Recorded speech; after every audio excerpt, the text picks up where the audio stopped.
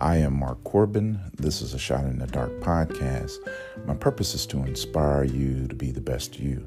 This is podcast number 17. Welcome to Women's Wednesday, when we celebrate the women we love, honor, and cherish. I have a quote that I want to share with you. I don't have an author or a title, but I'll read it to you now. She silently stepped out of the race that she never wanted to be in, found her own lane, and proceeded to win. I'll read it to you again. She silently stepped out of the race that she never wanted to be in, found her own lane, and proceeded to win. You've been trying to figure out and understand how and why them people keep running past you. Girl, it's because you've been running the wrong race. All this time you've been believing that you was in a competition. Listen, you do not have to compete with anyone.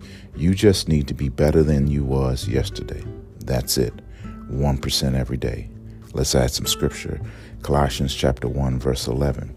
Being strengthened with all power according to his glorious might, so that you may have great endurance and patience. I am Mark Corbin. This is a Shot in the Dark podcast. Ready, set, you go, girl.